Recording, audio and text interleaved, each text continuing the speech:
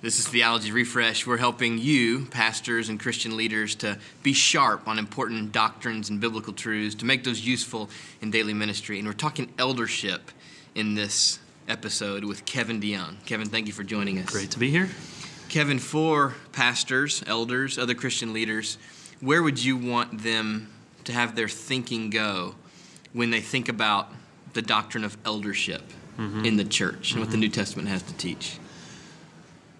The image that first comes to my mind and helps me stay grounded in pastoral ministry is to think of a shepherd.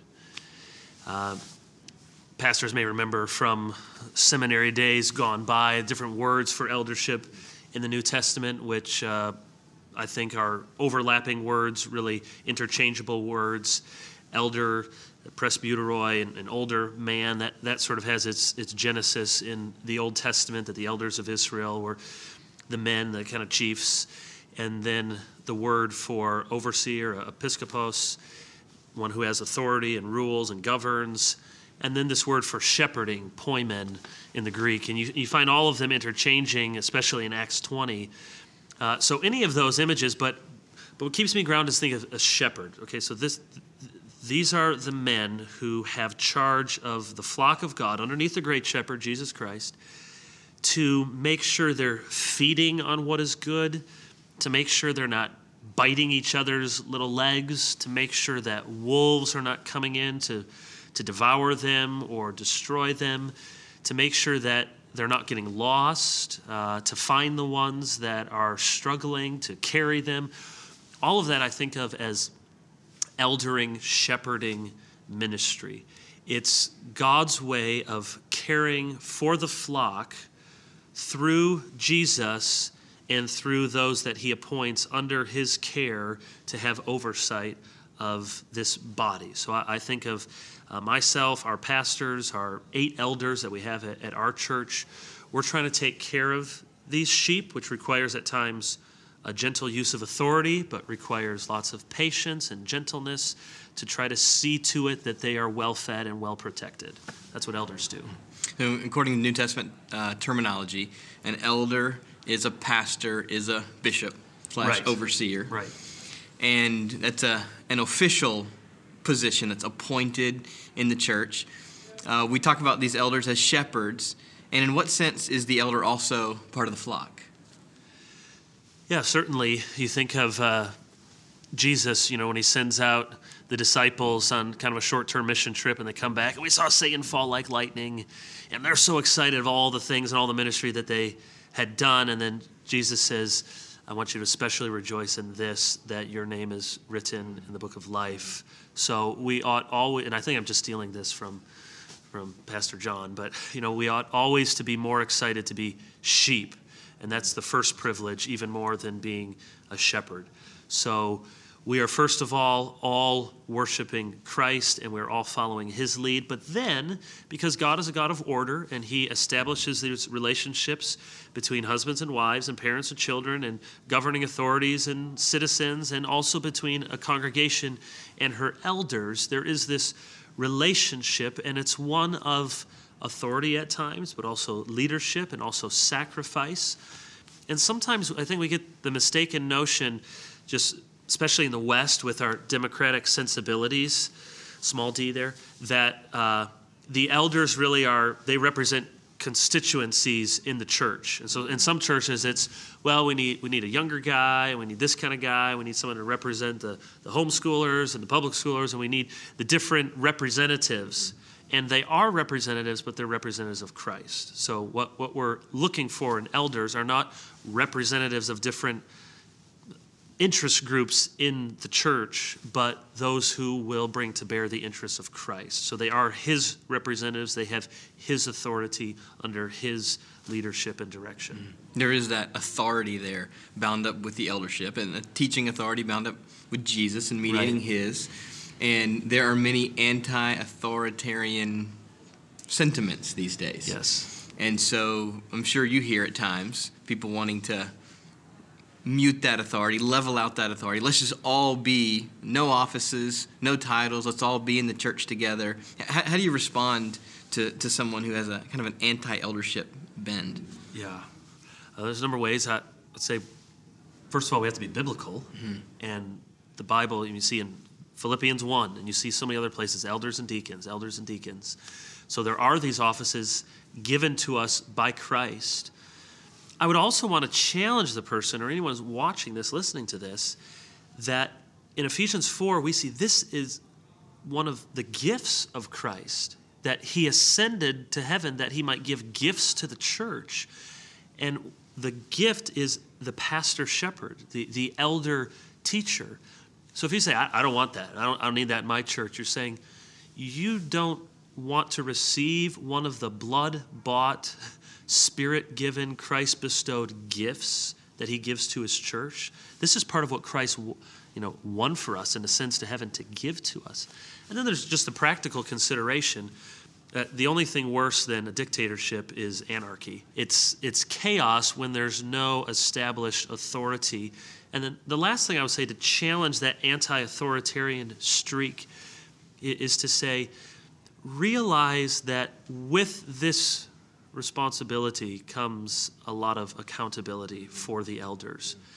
That the verse in Hebrews 13, not only does Hebrews 13 say that you should respect your elders and obey them, but it says, and they will have to give account for the care of your souls. So this is a huge responsibility. So it's not elders, dictators, listen to them. It's these men have been entrusted with the care of souls, and they will have to give an account before God Almighty.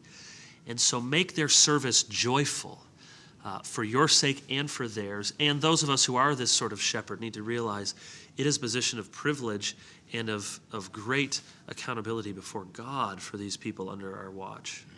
Many of our listeners are probably in official positions of leadership, whether it's called elder or pastor or whatever the role in their church or ministry. Maybe also a good number of our listeners are aspiring leaders. They're not in official positions of leadership. What kind of counsel would you give a young guy or middle-aged guy or older guy who aspires to that kind of leadership?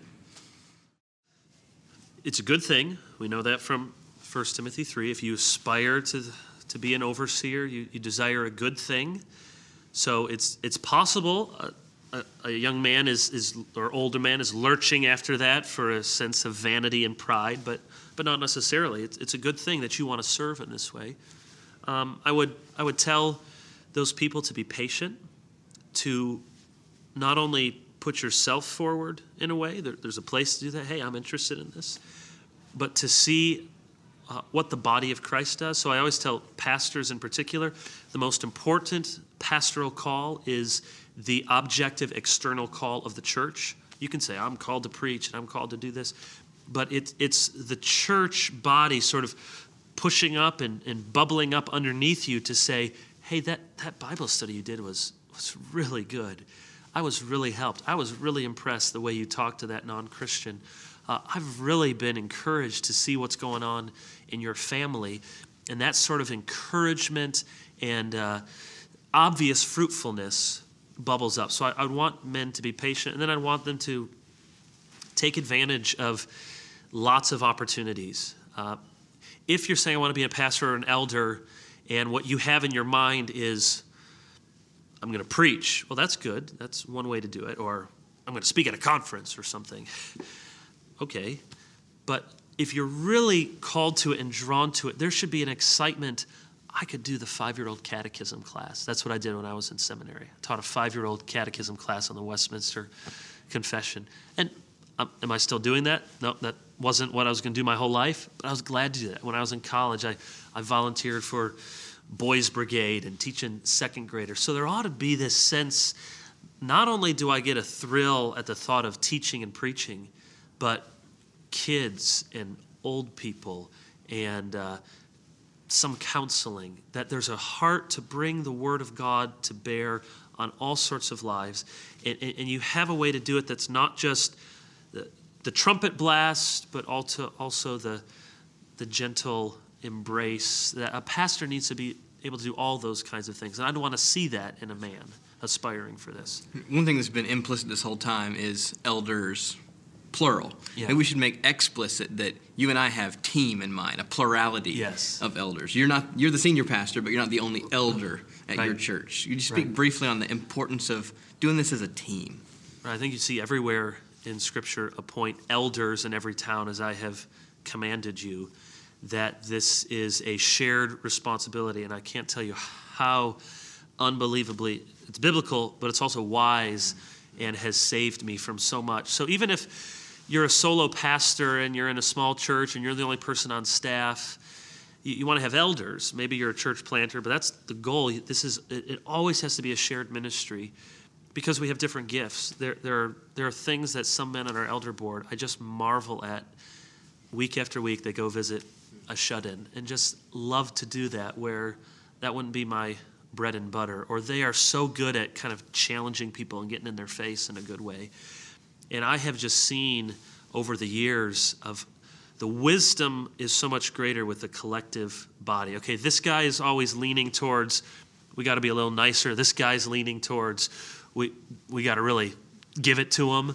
And when you all listen to each other, God keeps us from a lot of mistakes, and it's also the way he means to lead. We got one great shepherd and then a lot of under shepherds. One thing as we close here, you gave some counsel for young guys aspiring to leadership, not in official positions yet. How about guys listening to this, or ladies who are in church leadership positions of whatever sort those are, whether it's official eldership positions or not? Any word of counsel or advice for them? For anyone in leading in some That's way, right. but not being an looked elder. to as a leader in the church or Yeah. parachurch ministry. Yeah.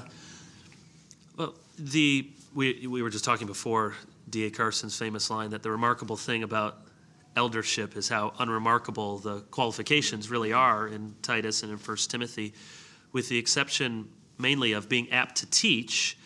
They're just sort of the virtues that any Christian ought to have. And really an elder is someone who is exemplary. And in the same way, you're leading a women's Bible study, you're leading your small group, you're discipling a student. The same things apply, that the most important thing is not your giftedness, but your maturity. And we gravitate towards people. You got gifts, and you're really, really smart, and you read a lot of stuff. But it's maturity and it's fruitfulness. And not just fruitfulness is your ministry growing, but your fruitfulness. Do people pluck down from your life and they take a bite of it, and it's gentleness, it's kindness, it's self-control.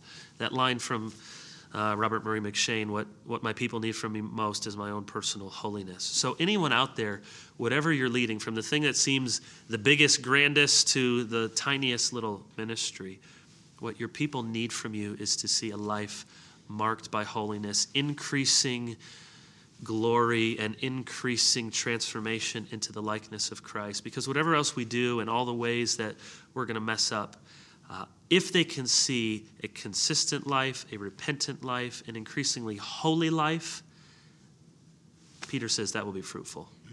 Good. Would you pray that for our listeners?